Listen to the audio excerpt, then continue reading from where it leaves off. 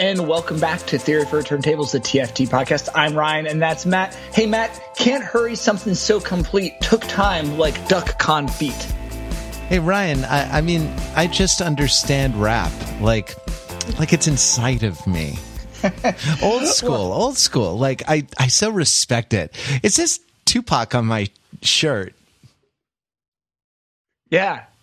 No, I mean that's why we're here with you. That's why you are here today, because of your understanding, my deep understanding of rap. Perhaps even a level that could be called genius. But we're not alone. Just in case we brought some reinforcements, in case things get a little punk, we brought TFT punk correspondent Rachel D. Rachel, I ain't trying to be a halibut in this small pond. I do it for the love, you know what I'm saying? But I mean, unless you're trying to pay me. I think you guys both picked the same kind of things, right? Yeah, I think we did. Right, you guys, Matt and Rachel both picked spoken word excerpts from my contribution to this scam, if I'm remembering correctly, which is the first track, or the first kind of song, second track on Everything's Fine, the 2018 collaborative album released in March by Jean Grey and Quelle Chris. And this is a great album. That is the first thing I want to say about this. This is a great album by kind of two luminaries of experimental hip hop, who are a creative partnership and who are married, who are a romantic partnership. And I mean, all you need to do is kind of look at their like kind of deliberately awkward, like kind of substitute school teacher headshot photo to know that this is definitely a concept album, and that this is definitely a experimental jazz rap album that speaks to these times. You took my question. You took my question. In case you were wondering, this album is experimental, and it is jazz rap, and it does speak to these times. And in case you're noticing a theme, it's, now more than ever, music is speaking to these times. Yeah, it's funny. It's it could be called to half-heartedly mock a butterfly. Yeah, unpack that a little bit. Well, it's just in terms of the jazz, I don't know. Sonically, I'm not sure that's actually the best comparison, because like the live jazz on To Pimp a Butterfly, the actual kind of band sound, there's almost a more like old Kanye soul sample kind of sound in a lot of parts on this album. So I guess this album is actually more like Watch the Throne be devoured in the fires of late capitalism, right? But the idea of like, I don't know, the social protest, or the kind of the social, I don't know, I want to talk about the social engagement. I have a lot more to say about it, but the rather than dealing in a sophisticated and sincere way, the way Kendrick does, this deals in a sophisticated and highly ironic way. Yeah. I think even sort of the half-heartedness is part of the ironic stance of the album, because not caring and caring are that continuum is one of the things that's sort of problematized on this record.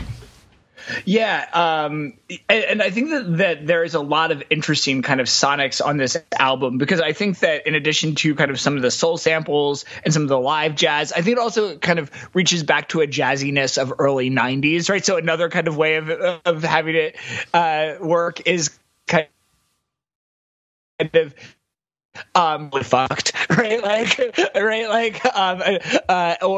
And then also I think in the way though that the samples are constructed, both in terms of the kind of soul and jazz samples, and especially the kind of vocal samples of kind of either the vocal samples or the appearances from a number of comedians like John Hodgman and Nick Offerman, that huge hip hop aficionados. Yeah, exactly. I mean, it's just like, you got to get them. You got to get, those are the two guest appearances you have to have on every rap album in 2018. My God, it's like, right, exactly. That's Hodgman. Hodgman is the Andre 3000 of 2018, right? I was just like, I just imagine like it's indie rap comedy Migos is Hannibal Buress, John Hodgman, and Nick Offerman, right?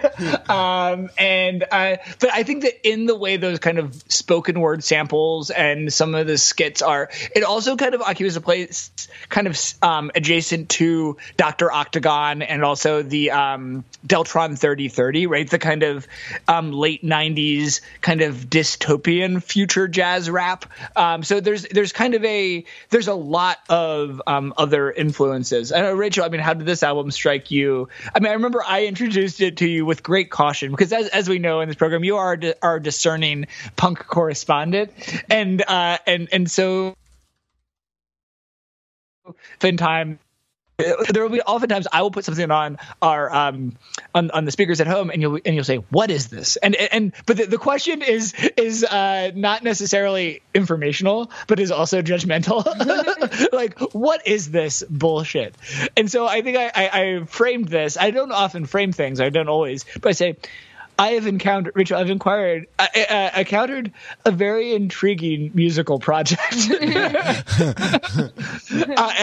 and a interesting and challenging project. Because I think that after our first few listens, I also was like, I don't know if I like bang this, right? Like, it's like, especially because like the sound collaginess struck me, the kinds of, especially the first song, like my contribution to this scam is very spare. There are a lot of kind of characters that are being done. And so it was hard to kind of get a sense of kind of groove or kind of songness. But I know I played it at first. So what were your first impressions and also your impressions as we went on? Yeah, I think my very, very first impression was like, oh, I don't know if this is going to necessarily be the kind of thing I like, because it sounded very like Mad Villainy to me, and I just don't really like love that production. It just, there's so many like samples that were like kind of like oddball samples and like the spareness of it. It has a lot of those voices going like that. It's like the Wu-Tang like kung fu movie samples taking over an entire album, kind of. A little bit, yeah. Is what you fear, right? And so it sounded a little bit like that to me, and I was kind of not, it was very spare, right? Like definitely, I definitely agree that it didn't immediately seem like an album I was going to be like, oh, I really like, it wasn't immediately like I was bopping my head immediately. Like, it's very spare. The beats are interesting, and like the flows are very like, they like, I think it's like the rapping is like really interesting because I think it kind of both like goes and like with and against the beat in like very different and interesting ways, which also makes it sort of like not like immediately super accessible. But then as we played it again and again, I kind of started like really taking to it. And then I started really appreciating how like a lot of the songs that like on the first listen sounded so kind of spare, or like kind of like not like immediately like there's like a song structure there that I was following. I started to see like the song structures, and I started to like really be impressed with how like the songs would like very subtly build like tension and like build like these very like, there's a lot of like subtle things being done on some of these, like even on my contribution to this scam, like I am like, oh, this song is really building in like an interesting way. And I don't think I like heard it on the first listen. So in general, it really grew on me. And then as I listened more and more, I started like just some of the songs have such awesome beats, like just like really, really, really good beats. Like they get in my head, like, I'll have like the melodic hook from the sample in my head. And it's, I think once I got to that point, I'm like, oh, okay, I really like this. This is definitely up my alley. Even if I initially thought it would not be. Yeah, I mean, I think there's something about that is both kind of alienating and inviting at the same time, right? So it's that, and I think that is part of the project, right? That it is kind of, there is a kind of noise element to it, but like whereas kind of other noise rap like Death Grips is really just about pummeling you, this is about kind of a different, I think a different kind of provocation. It's about provoking. Yeah, exactly. It's about provoking you. Not necessarily. It's looking for a rise. It's not looking for submission, right? And a lot of sort of punk style, a lot of that like super aggro, like pummeling kind of move is looking for submission, right? Like is kind of looking for you to give over. And the way that it gets at its radical politics of equality and like, you know, sort of sympathy for the downtrodden is by treading everyone down. You know, I mean that is interesting. Right, is that it makes me think of two things, two acts I've seen live. One is when we saw Gwar live in college, right, that Oderus Urungus said they take the stage and everyone cheers, and Oderus Urungus in his great costume says, "If I wanted your approval, I'd beat it out of you." Right, and then also reminds me of seeing Death Grips live at Riot Fest, and their whole thing was like heavily backlit, so you could not see, like, the members of the band were just these shadowy figures. And it was, I mean, this is Riot Fest is a punk and metal oriented music festival that featured like Rob Zombie and the Misfits and Slater Kinney and like lots of objectively loud bands. And this was like the loudest thing I've ever heard. It was just like there was like some type of noise-based bomb was being. I mean, it could drown Chicago with noise. Like, it was amazing. I've never seen anything like it. Like, just the way they were like just shrouded in the darkness. In darkness. It was so like. It was awesome. It was such what a fuck you cool move. What a kind of weird I don't know, like actually kind of non-ego move, non-ego driven move. And then, it was so loud. There was no earplug that could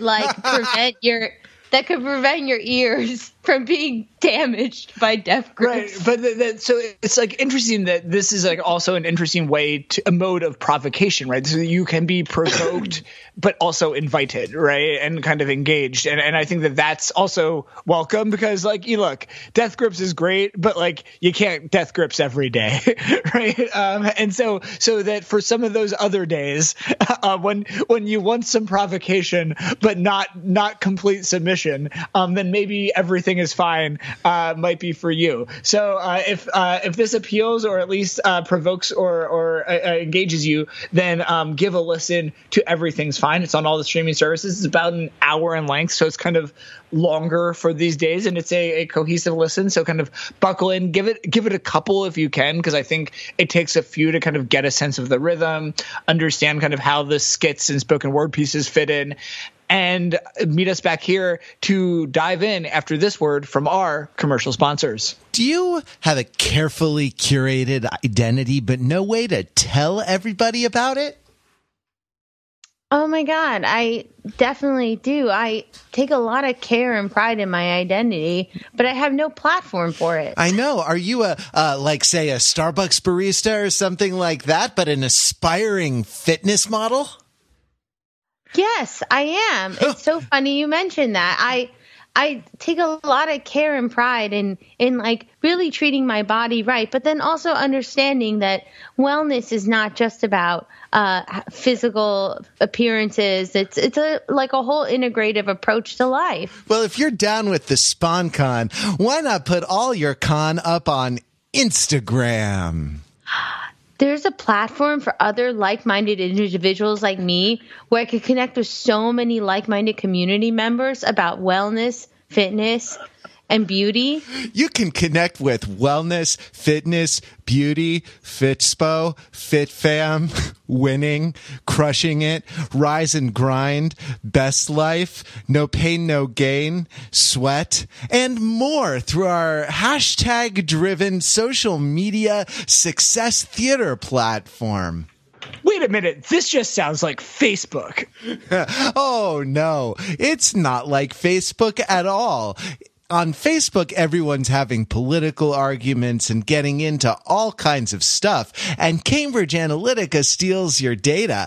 Instagram has nothing to do with Facebook at all. It's a happy place where we post square photos of the food we eat, where we put videos of our dogs running back and forth, where we jump up and down on something and make a boomerang of it. #BestLife. Oh, finally, a place where I can showcase my daily yoga practice and connect with other people about the best vegan brownie recipes. I don't know if I'm sold. This seems a lot like Facebook. Like, Instagram. Hey, wait! You're just talking Instagram. Over me. Wait! I don't like this. Instagram. I don't like this at all. # Yogi Tea. #SpawnCon. #humble. Hello? #grateful. #so blessed. Where do my real thoughts go? Go. And we're back. Wow, that's like a Black Mirror episode. Hey, Ryan and Rachel, I have a question. We receive and await your question. Because you took mine from before. I'm just going to have to fall back on this and go with this. You guys, is everything fine? Yeah, that was my question for you as well. Yeah. Matt, is everything fine? My answer is everything fine? This is one, in acting school when I was learning dialects, there's a great sentence for teaching emphasis in different accents, because you can do you can emphasize each word and it changes the meaning of the sentence. And the sentence is, I hope you don't go home alone. So I hope you don't go home alone. I hope you don't go home alone. I hope you don't go home alone. Mm-hmm. I hope you don't go home alone. I hope you don't go home alone. I hope you don't go home alone, right? Like that's. I hope you don't go home alone. That's what I say every time I start watching Home Alone. It's like, I hope you don't go home alone. And by that I mean, right. When I say that, I mean like stir crazy in your house so that you concoct elaborate like scenarios to chase robbers away. So that's fun. That's funny, right? Like Home Alone is a word like fine. Yeah. Right? That means like 50 or 60 different things depending on who the person is. And my point was that this title is exactly like that, right? Like everything is fine. Everything is fine. Everything is fine. Or is everything fine? Is everything fine? Is everything fine? You know, like it depending on it kind of allows for a lot of different emphasis. And I feel like one of the very cool things on this album is kind of there's this sort of negative capability, right? Like there is a willingness to let tensions exist rather than trying to resolve them, right? Like rather than reaching for a definitive answer, a sort of social movement or program that we can all get behind, or even a coherent critique that we can all line up behind. It's a little bit like, well, look, we know that X, Y, or Z is fucked, but we're benefiting from it. So really, what right do we have to, you know what I mean? Unless you're willing to burn your social media accounts, right? Like, unless you're willing to, lower your standard of living, right? Like maybe 5 or 6 notches down towards subsistence, so that we in the developing world can like meet in the middle somewhere, right? Like, really the life you live is unsustainable across any number of axes. Social. It's fine. Everything is fine. Right.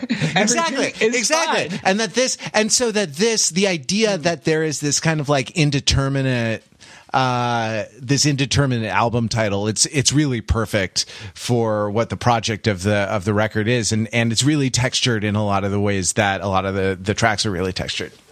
Well, and it's interesting that you choose the word textured because, like, fine is also a word that can describe a texture, right? To a kind of grain, right?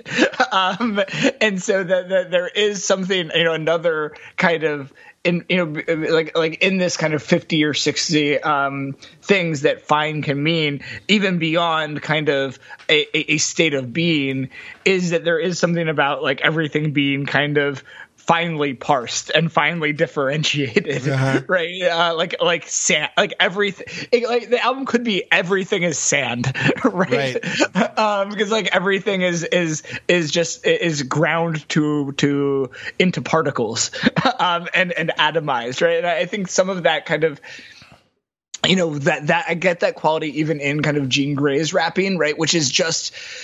It's not exactly always free associative, but there are these kind of leaps of between things kind of going A to C or A to F or A to Z, and kind of playing off of rhyme and kind of double meaning, and kind of and this is this kind of like.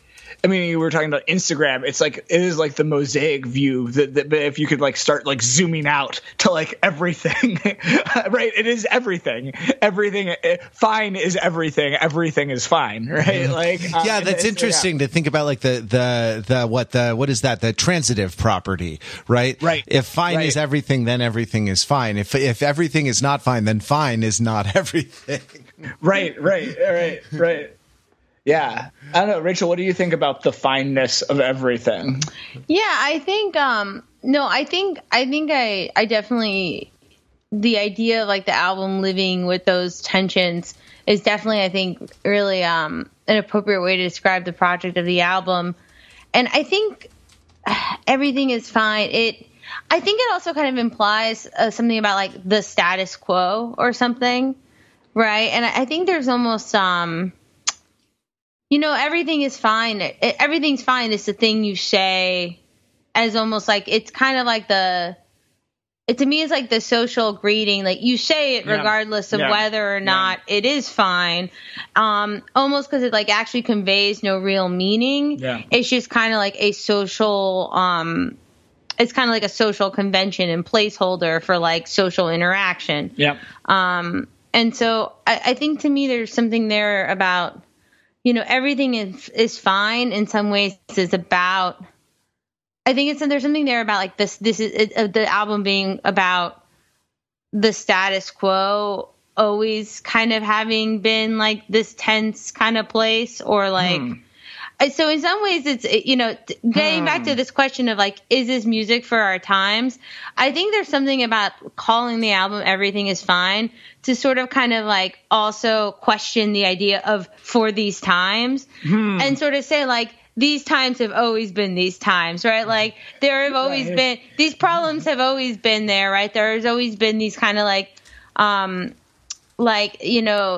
there's always been like these like, like racial like tensions, right? Like in our society, right? And like, I don't know, like that, like the kind of things that like Trump represents are sort of are not really new necessarily. Right. And hip hop has always been a commercialized sham, right?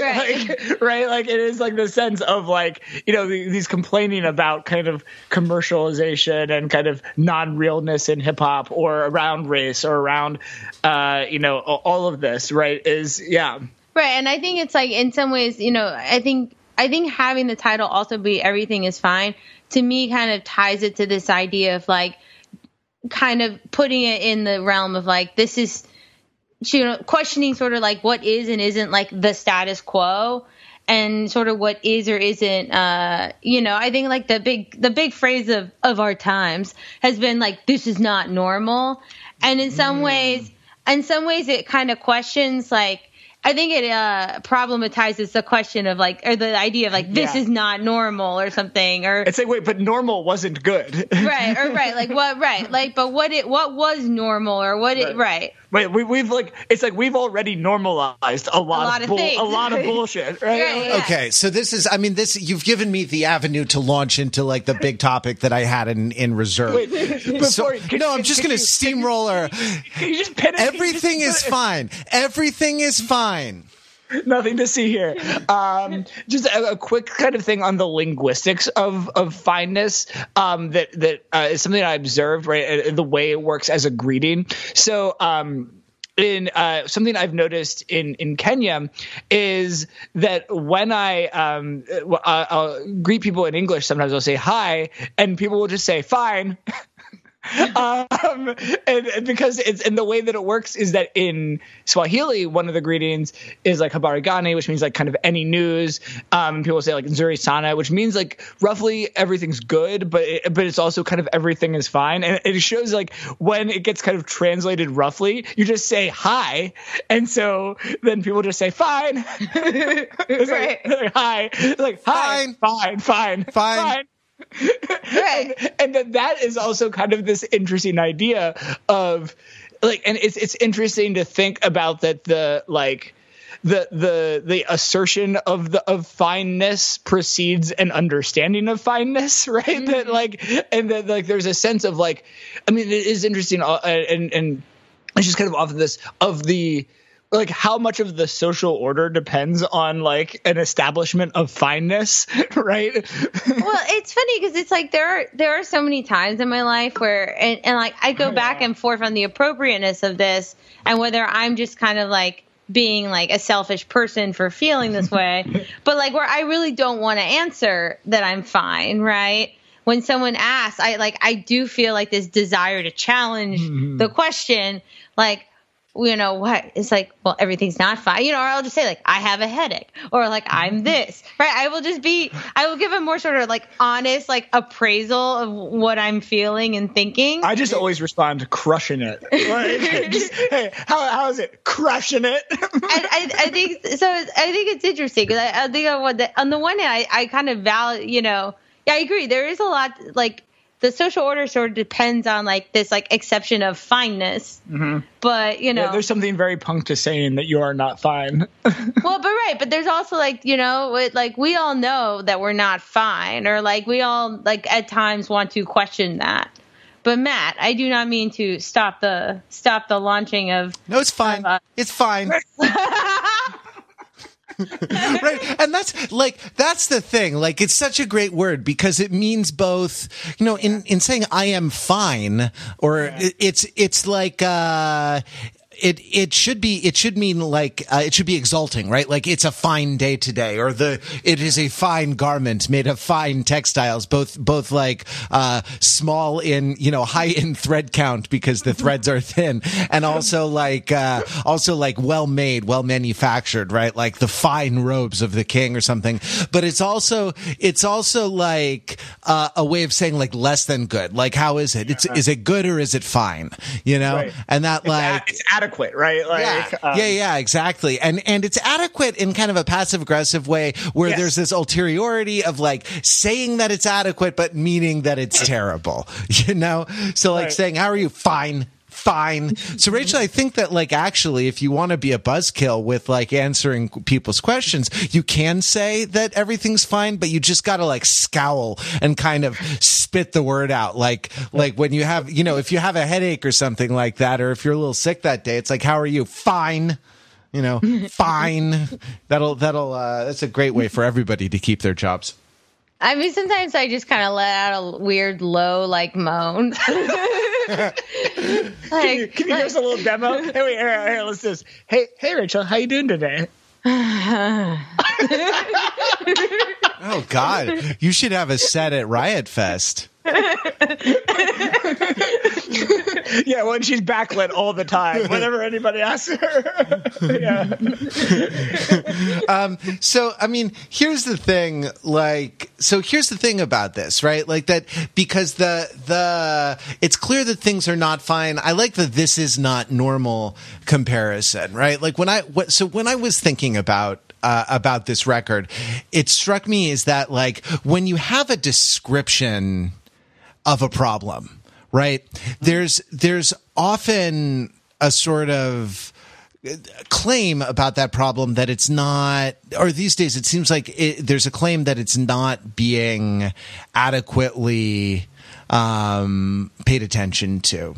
That doesn't make sense. Let me zoom out. It seems to me like the claim of a lot of social movements that have come to light recently from sort of Black Lives Matter and protests about the extrajudicial murder of citizens by the law enforcement officers who are notionally sworn to protect them, or Me Too and the revelations of widespread sexual misconduct, is that like there has been this oppression and suffering all along, right? That has been normal, and that these stories were squelched. They were shoved out of view, right? They were sort of pushed out of the public eye because the dominant culture couldn't sustain sort of really looking at and really understanding the suffering that it was causing, and the kind of the structure of lies and the structure of oppression that it was built on. It's almost like it wouldn't compute. It's almost like the rhetorical system would shut down. And part of the work, beyond direct action, right? Beyond direct political change, a lot of the work in the culture that seems to be going on is telling stories in a way that can include the problems, that actually have been happening all along. Are you with me so far? Like, yeah, it's fine. It's fine. Well, okay, then you're doing fine. Then what do you say with everything's fine? You know what I mean? Or like the sort of the mentality, the kind of like the mind over matter mentality of like, you have to sort of tell the story of justice to bring the justice about, right? Or something like that. Like what can you lead with? Cause like when you're talking about recent sort of social, progressive social protest, right? Like, the narrativization, the claim anyways, that the narrativization is trailing the implementation. These phenomena have been going on for a long time, and only now are the stories kind of coming out, in a different way. So like what in a more pronounced way, things are coming to light and being shared in a kind of wider, more mainstream kind of way, and the mainstream culture being forced to confront certain things about itself. That's all to the good. But can you go the other way, right? Like, can you sort of narrativize an experience into existence, right? Like to a certain extent, like, is everything's fine not just a sort of sarcastic fuck you?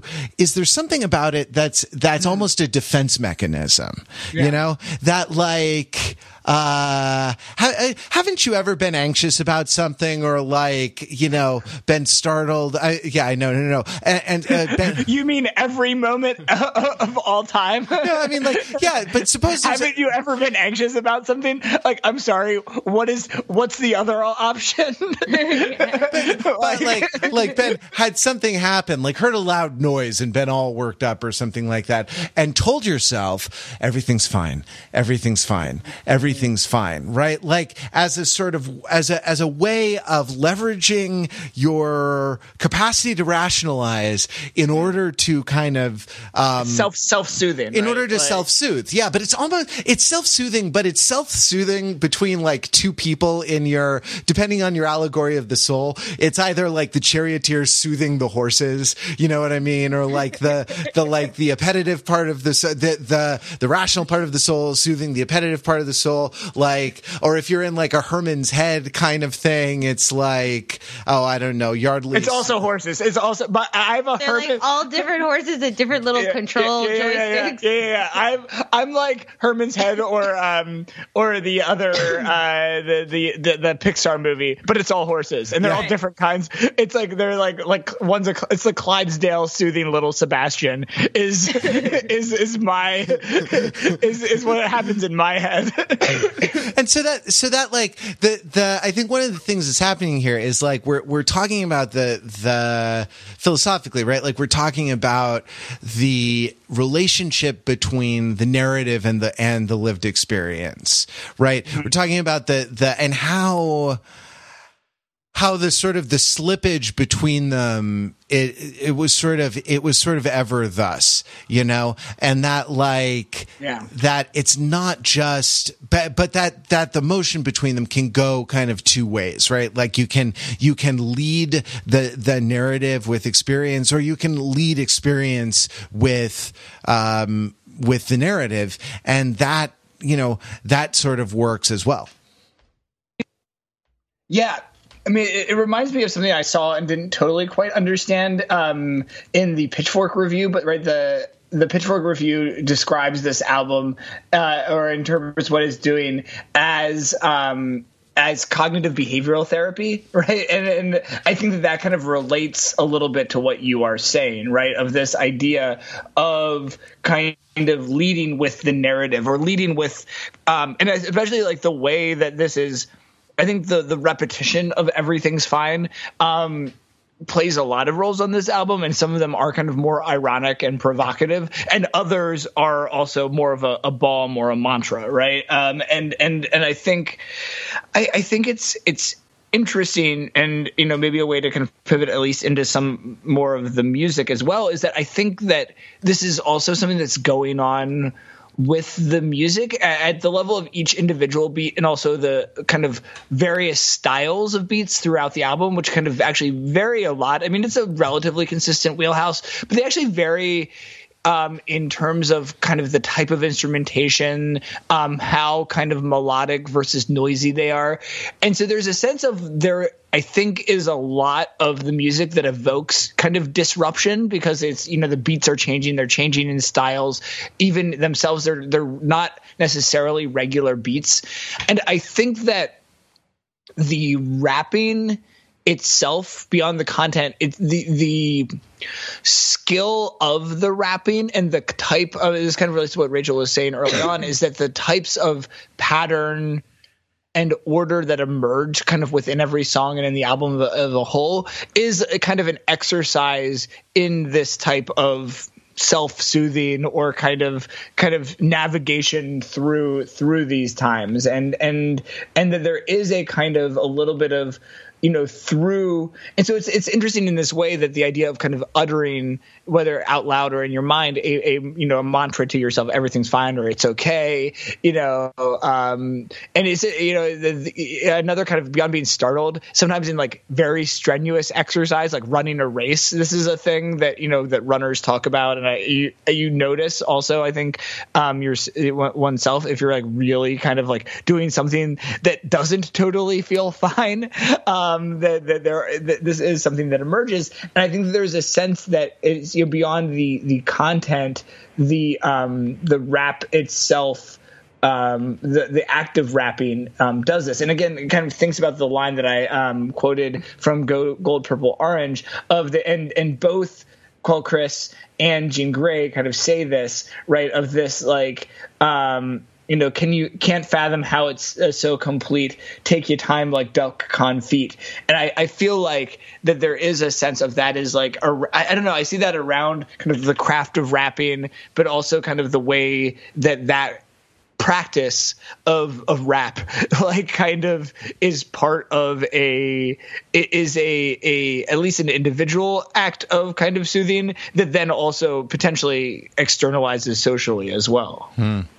I don't know. And I guess it's there because I think it's important that act of rap is reclaimed, because I think one of the themes on this album is like, this is one of these albums where like the state of hip hop and the kind of commercialization of hip hop and how it intersects with politics and social media is also part of the problem that's being set up. But I think that you know, I think they don't, you know, some other kinds of, you know, real hip hop, you know, these various kinds of hip hop that kind of, you know, says hip hop is dead and kind of holds a torch for older kinds of hip hop. Like, you know, one of the best ways to kind of like hold a torch for real hip hop, and for real rap is to rap, right? And it's to rap very well, and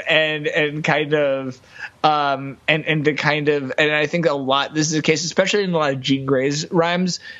But both of them, I mean, I tend to see that Quelle Chris's tends to have like a lot more kind of jokey metaphors. Even like this is like I will have to look some of them up, but a lot of the kind of allusions and connections of like what he is like are like kind of absurd and far reaching. And I think Jean Grey's are a lot more about kind of being kind of both multifaceted as an individual and kind of virtuosic as a rapper. And so that they're an interesting kind of team, because he's Quelle Chris is a lot kind of slower, more deliberate, and a little goofier, and then she just kind of, and then Jean Grey like knocks it out of the park, right? And so it creates an interesting buddy dynamic.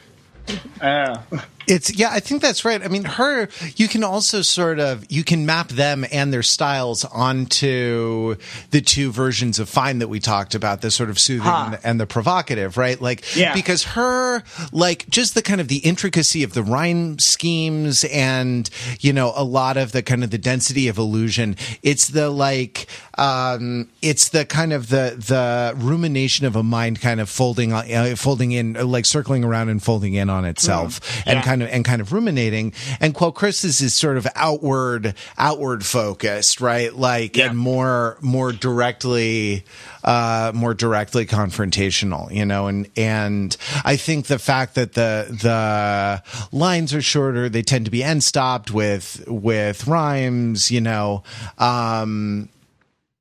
and that, that is part of that, because that's the thought kind of rocketing across to you in every line, whereas the Jean Grey rhymes are sort of circling around, Yeah, I think that's right. I don't know, Rachel, did you have a take? I agree with these takes. Thank you for your contribution to this scam. Would you say they're fine? I mean, I like the thought of a contribution to a scam. You know what I mean? Yeah, the idea that like, it's a sort of mutually constituted illusion, right? Yep. And like you will always know that it's bullshit, and you will never be free to desist from the bullshit, is the way that it's going to go down, that like, I don't know, the girl at the end, like I just understand rap, like it's inside me. And then sort of down the where's the one, the Instagram rapper, I got my selfie stick because I do it for the gram, the flat tummy tea because I do it for the brands. Right? I make a rap album because anybody can. Right? Like where, by the way, this whole record kind of stands in opposition to that statement, because not everybody can do that. Anyway. Well, I was just going to say, I mean, the other line that's kind of connected that Quelle Chris raps that kind of connected with me in a lot of ways, and to another album we've discussed, is in the song he says, "Been hip hop since Crisscross was turning pants around." And I think that there's something about that that's great, because it's like, right, so that's like 92-ish, right? Early 90s. And I think it's like realistically, and I actually don't know. I don't know Quelle Chris's exact age. It's not actually on Wikipedia. It's not on Wikipedia, but it's kind of an interesting idea. I mean, because like, and regardless of thinking about what that means, it's like, early 90s seems like really long ago, right? Especially if you're a millennial, it seems like unfathomable, right? That Chris Cross might as well be Eric B. and Rakim, right? And Rakim, right? Because they're all kind of fade into that, like the long distance, that kind of like, you know, the view from New Yorker, or the view from Fifth Avenue, New Yorker cover, right? Yeah. And even as a kind of, you know, exennial, like we are, right? That, you know, really, you know, speak for yourself. Okay, Captain. Yeah, you and John Hodgman can have fun on your side of the generational divide, with your I don't know, all the things you have. I mean, this is actually a perfect conversation for this album, because this is exactly the kind of bullshit that's at issue here, that we all know is bullshit, but it's still at issue, right? Like, what is it? The Xennials, the Oregon Trail generation, the early millennials, the late millennials? What are the, you know, and the idea that like,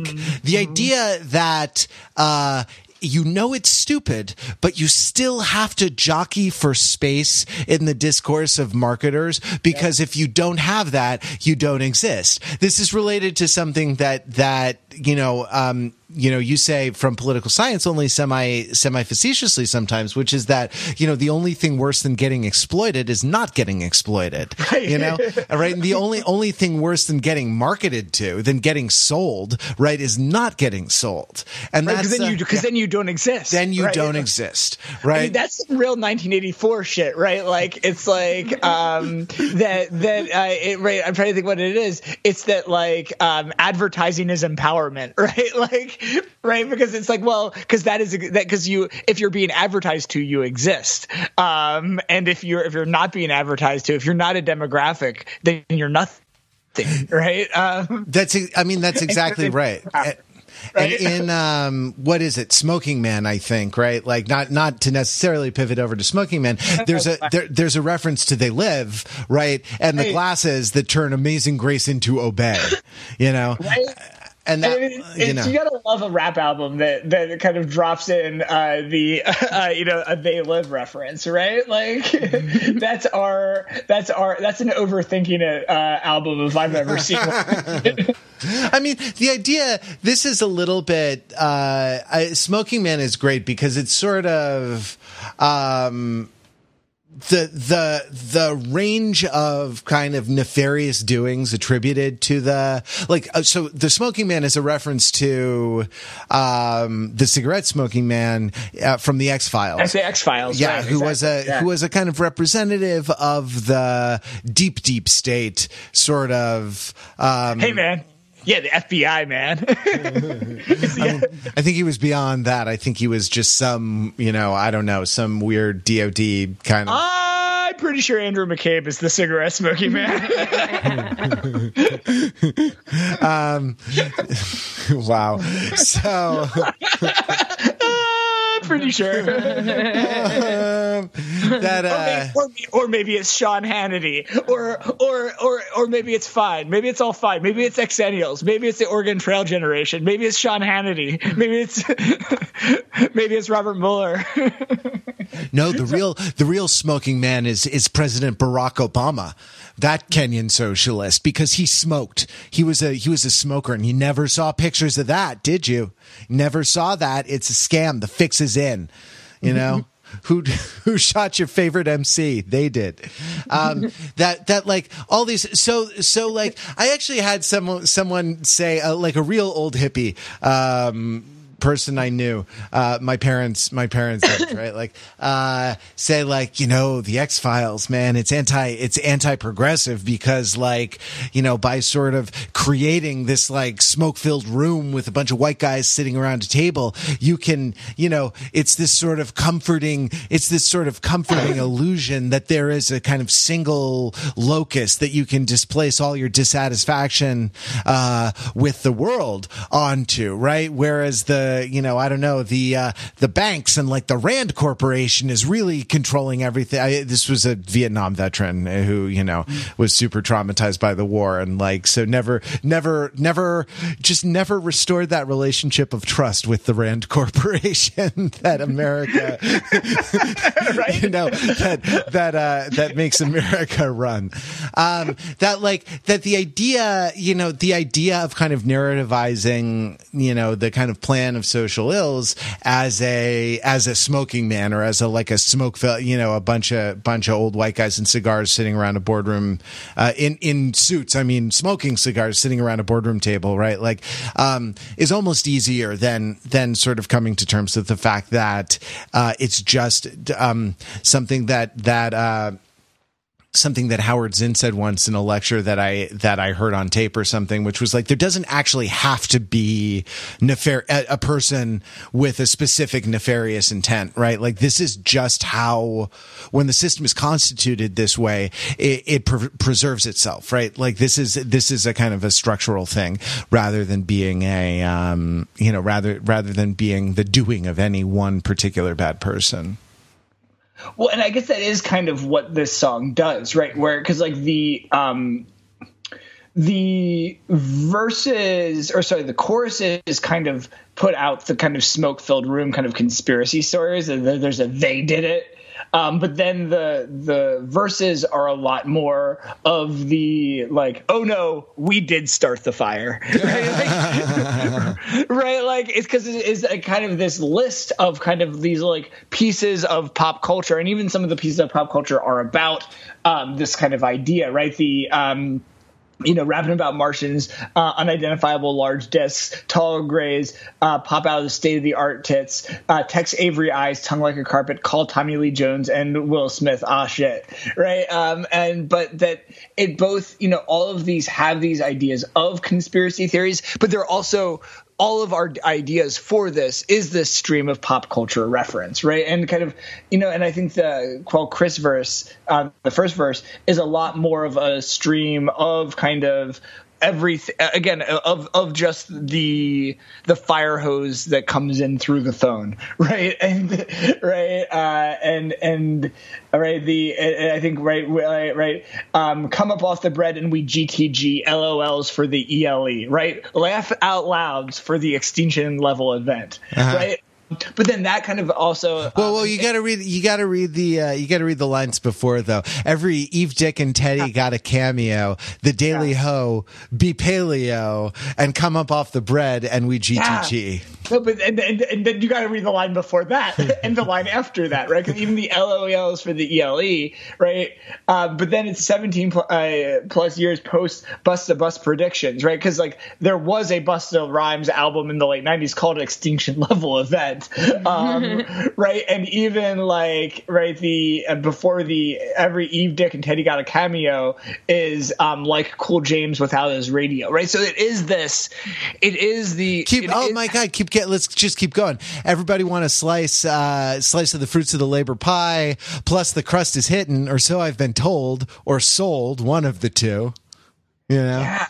I mean, I like how we're reading this from the inside out, right? Like, yeah, exactly. You start in the middle. That's how you weave a really fine garment. I mean, I think though it is this interesting thing where it is like the fact that you can start in the middle. I mean, it has like a wiki like character to it, right? That you kind of start at any place and you get the webs of meaning rippling out. And so it makes it this kind of disjointed, more kind of disjointed and decentralized version of the kind of litany of things in We Didn't Start the Fire, right? And so I think that it kind of here is then ironized with the chorus, with the "they did it." It's like, nah, I think we did it, and that's the thing about the putting on the shades and the kind of that there is a kind of buying into the masking of reality, right? And so like, I don't know. I'm kind of reading it that way in terms of the tension between the imagery of the smoking man and the imagery from They Live with the kind of kind of mind state and kind of world that is kind of depicted in the verses. I don't know what you guys kind of think in terms of the effect that the kind of song construction has on the meaning. Yeah, I mean, I think it's fine. Everything's fine. It's fine. It's fine. Yeah, no, I think it's I was thinking too about the choice of using like "Amazing Grace" is the song that has is where the hidden obey message is. Just because like that is a song that was like from like a I mean, like the big noteworthy thing about that song was it was written by a slave owner who was like repenting for engaging in the slave trade. Yeah, right? Isn't it Wilberforce, right? William Wilberforce, maybe? Yeah. And I think it's just interesting that is like sort of I don't know. I think there's something there about like that being like the choice for like the thing that has the as like the song with the hidden obey, that the sunglasses work for. That is interesting. Because it's like that is this like very public song about like repenting for like the moral ills of slavery. No, I'm sorry, not John Newton. William Wilberforce was the subject of the film Amazing Grace. Never mind. But it's also though, it's the thing about the lyrics, right? I was blind, but now I see. Right? Like, it's like, no, it's like and so that's actually this idea, right? That is kind of overlaps with the idea of kind of awakening to the true nature of things from They Live, right? Right. Yeah. And then I guess the kind of, and I think it goes to I think you're right that like a lot of the lyrics, like, going to this idea of it ties into the idea of like the conspiracy in the room, or like it's also like the most what's the most notable singing of Amazing Grace in the last 5 years that you can imagine, right? That you can remember. It's President Obama singing it after the Charleston shooting, right? And that that moment was such a I don't know, it was such a super galvanizing and complicated, multi-layered sort of cultural moment from a figure, right? Like a politician and public figure who has a super, who is actually sort of an everything's fine like mascot, because of the, I don't know, the some of the contradictions in his character or policies, right? Like everything is fine as a record that would be like, gosh, it was great on some social issues, and also that drone war that was lit. Well, right, and that was last week, right? That was also U.S. Girls, right? Right, exactly. Drone bomb me. Rachel, were there any other songs on Everything's Fine that you wanted to hit on, or if not a deep dive, like ideas or kind of sonic things that you kind of noticed that we haven't touched on yet? No, I think I just find the I guess like sonically, I think some of the things that are like interesting here are I do like the variety, I think, in like the different kind of sonic textures. Like there are songs like Oh Shit to me like has like, I guess if you were gonna say it has the most like punk Death Grips vibe on the whole album, like with the samples there. Also, the Scoop of Dirt, I think, has that vibe. Has that vibe as well. Laid on, because that's the beat that's just like the dun dun dun dun. It's like I don't know. It's like a didgeridoo dirge kind of. And then I'm also like a didgeridoo. It's a didgeridoo. There it is. I knew it was right there in front of me, and yet I hadn't put on my shades, and I could not see the reality of that pointless pun hiding in plain sight. No, and I like how like those numbers live like really comfortably alongside like certain songs and beats that to me like sound like they could live right alongside like in like a I don't know, like a Tribe Called Quest album, right? Like I think that's impressive to me, like how they managed to kind of navigate like all these like very different sounding kind of beats, and like the tone is like fairly different, like in the beats, like from song to song, and yet they all cohere together as an album. Gold, purple, orange, having like a super jazzy, like kind of bass line and like not a very clear one. Like I don't hear a super clear downbeat. And so the rhythm of the rapping is pretty damn cool, over that beat, because you feel a little askew the whole time. Right. Or River, where there's just like a long instrumental. Right. Yeah.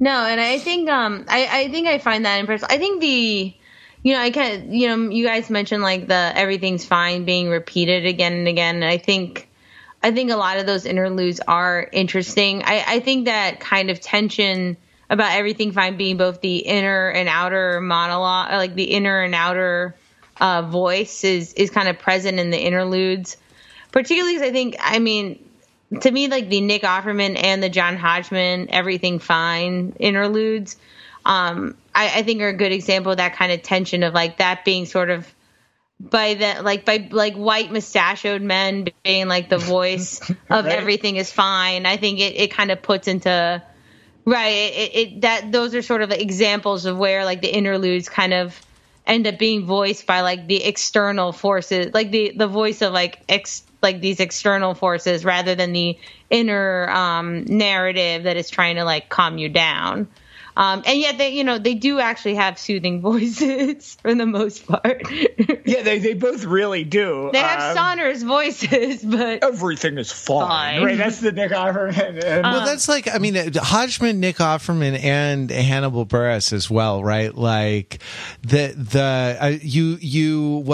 said they were the alt comedy Migos or something like yes, that. That's what I said. That's like they all have that sort of slightly laid back delivery, what I mean? Like they don't get, I don't know, alt comedy Mark Maron or Sarah Silverman or someone who get really in your face, you know what I mean? Who get super energetic. What is the Mark Maron line on his most recent Netflix special? Right, he walks in, sits down on the stool, takes a deep inhale, looks at the audience, just goes, I don't know what he's going to do next. Right?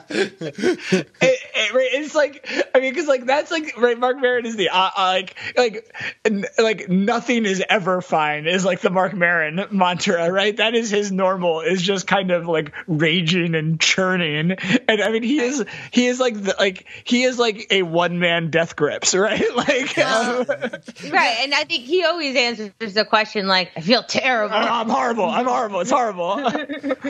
I'm sick. I'm tired. I'm gonna die. Well, he's like almost made it a spiritual practice to do what Rachel was talking about earlier, and actually answer the question honestly of how he is. No, it's like every hour-long special is like just like an answer to how are you doing, right? Every intro to WTF is like basically an answer to that question. Everything he says in an interview, no matter what question he's asked, is an answer to that question, right? And so what do you make of the kind of the avatars here being the kind of the laid back people, right? Like John Hodgman, Nick Offerman. I actually like, my favorite comedian on the record is Michael Che. I think that I think he's pretty hilarious on SNL, and his Netflix special, which is, I don't really watch SNL anymore until I looked into him. Like his Netflix special is really, really funny. And, but he also has this sort of, kind of chill thing, you know what I mean? He doesn't totally. And he will even he'll flub on SNL, will flub lines and just be kind of like, yeah, whatever. And that's it's great. It's great not to care, or it's great to be fine, like Death Grips, who I'll bet didn't even cash the check for that Riot Fest appearance. Yeah, I'm sure they did something very provocative with that check. It is interesting. I think that it's like, I think it is interesting, right? Because there is a unity of chillness among all those, and yet there's also both varieties of those ways of acting fine, and then ways in which that is not fine, right? Because like for I think Hodgman is interesting because he has this weariness. There's kind of almost an Eeyoreness to it that he delivers that is really, really effective. And I think it's also, he says, like, I think that the Q word on the Hodgman one is like nothing to see here, right? And so he's like the normalcy cop a little bit, right? Because I do think nothing to see here is what you say when there's absolutely something to see, yeah. Right? Yeah, exactly. Right? Exactly. Like move along, like police brutality, nothing to see here. Move along. Yeah. Exactly, and the weariness that he kind of signals indicates that he knows, right? That he kind of knows he's complicit. Whereas Nick Offerman is a little more of the like kind of. I mean, he's playing kind of the Ron Swanson character from Parks and Recreation, right? The kind of in a bubble libertarian, right? Where it's like, well, everything's fine, like if the problem's somewhere else. Like what is even St. Louis, right? Is kind of, the idea, right? And so I think that there's that point. And so that I think that it is both ironized. I mean, it is funny because I'm just thinking about, especially the two that were the most prominent there, of Nick Offerman and John Hodgman. If you like, you can Google image search each of them, and then also Big Brother, and it's all three kind of mid-40s mustachioed white men, right? For all three of those, and I think all three of those monologues have that characteristic of like a broadcast over a loudspeaker in some kind of totalitarianism of fineness, but then I think the ways that it's delivered and kind of interacts with the music kind of punctures that. And I think the one kind of spoken word that we didn't discuss and is maybe just worth kind of ending on is the Doing Better Than Ever, the one that's kind of right in the middle of the album. And it's delivered by Dapwell or Ashok Kondabolu, who was the hype man in Das Racist, and is the brother of Hari Kondabolu, who's the comedian who does a podcast with W. Kamau Bell, was politically reactive, right? And kind of is in this kind of activism meets comedy space. And it's kind of funny because like Hari Kondabolu has this bit where he kind of says like, that Das Racist was not a rap group, they were a Ponzi scheme. And they were, that they had convinced people that they were actually rapping, and it was just, it was kind of like the Death Grips thing, right? Is that they played it out as long as they could to like be like turned into that. But I think the Dapwell, right, Doing Better Than Ever is like very cool, right? I'll read the entirety of this because I think it's a stark contrast to the other kind of comedian spoken word monologues, right? So it's apology. I was talking to my mom on the phone like the wonderful son I am, not paying attention to what she was saying about her day at work or something about my dad. I don't really know. Then two teenage boys walked by and I couldn't let them hear my mom. So like the one son I am. So I blurted out, "That's wild," in the middle of her sentence about her job or my dad, to throw them off the trail. Then she stopped talking for a second, or maybe it was forever. I don't really know. It's like, I don't know, man. It is like that is like in the middle of the fineness, right? And I like that track is called Doing Better Than Ever because like that is like, I think that's an interesting snapshot of like what everything really everything is like just a juggling act that you're failing at, and that is fine. This is like, so this is this kind of the Antonovian center of the record, right? Yeah. Like where on an Antonov produced record there would be a piano ballad, there would be like Liability from Melodrama, or I mean there's one this might be the spot that Praying occupies on Kesha's record, and it's the spot that Bad at Love occupies on Hopeless Fountain Kingdom. Well, I mean, say what you will about this record, it is no Hopeless Fountain Kingdom, but that like I like it's also like on Doing Better Than Ever, right? Like the there's a kind of like not exactly Charlie Brownish, a kind of like Humpty Dum Dum Dum kind of bass thing, and then like it's like someone is like just pounding a fist on keyboard keys, right, on like piano keys, like just blah, blah, just these tone clusters of like where the hand happens to fall when it slaps the keyboard, and that is the Jean Grey and Quelle Chris answer to the Antonovian piano ballad. It's blah, blah, blah.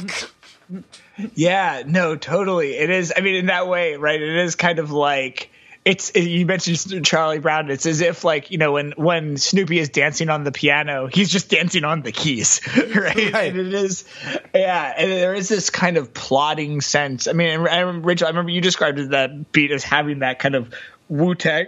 That kind of Wu-Tangy quality, right? Yeah, no, I think it does, and I think there is something.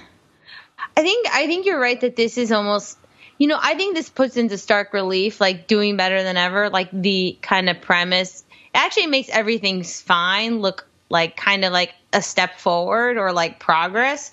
Because I think you're right, Ryan, that this is really the juggling act, and then calling it that you're doing it better than ever is really what we all are living out. Right? This is the living our best lives. Yeah. Right? This is like the fucking like, this is the false self we present to the world. And, in some ways, like, once we are even just saying that everything's fine, we're already letting people in on a little bit of vulnerability. Yeah, because it's like when you are crushing it, it is crushing you. Right. Right.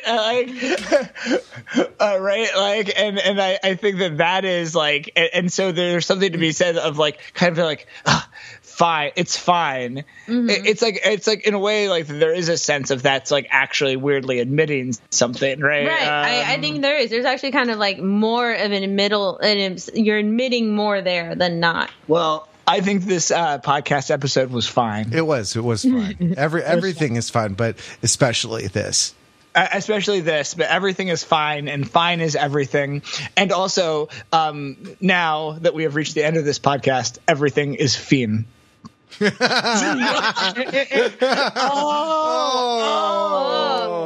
well, I think that's hashtag recording my best podcast. And so help us be fine together.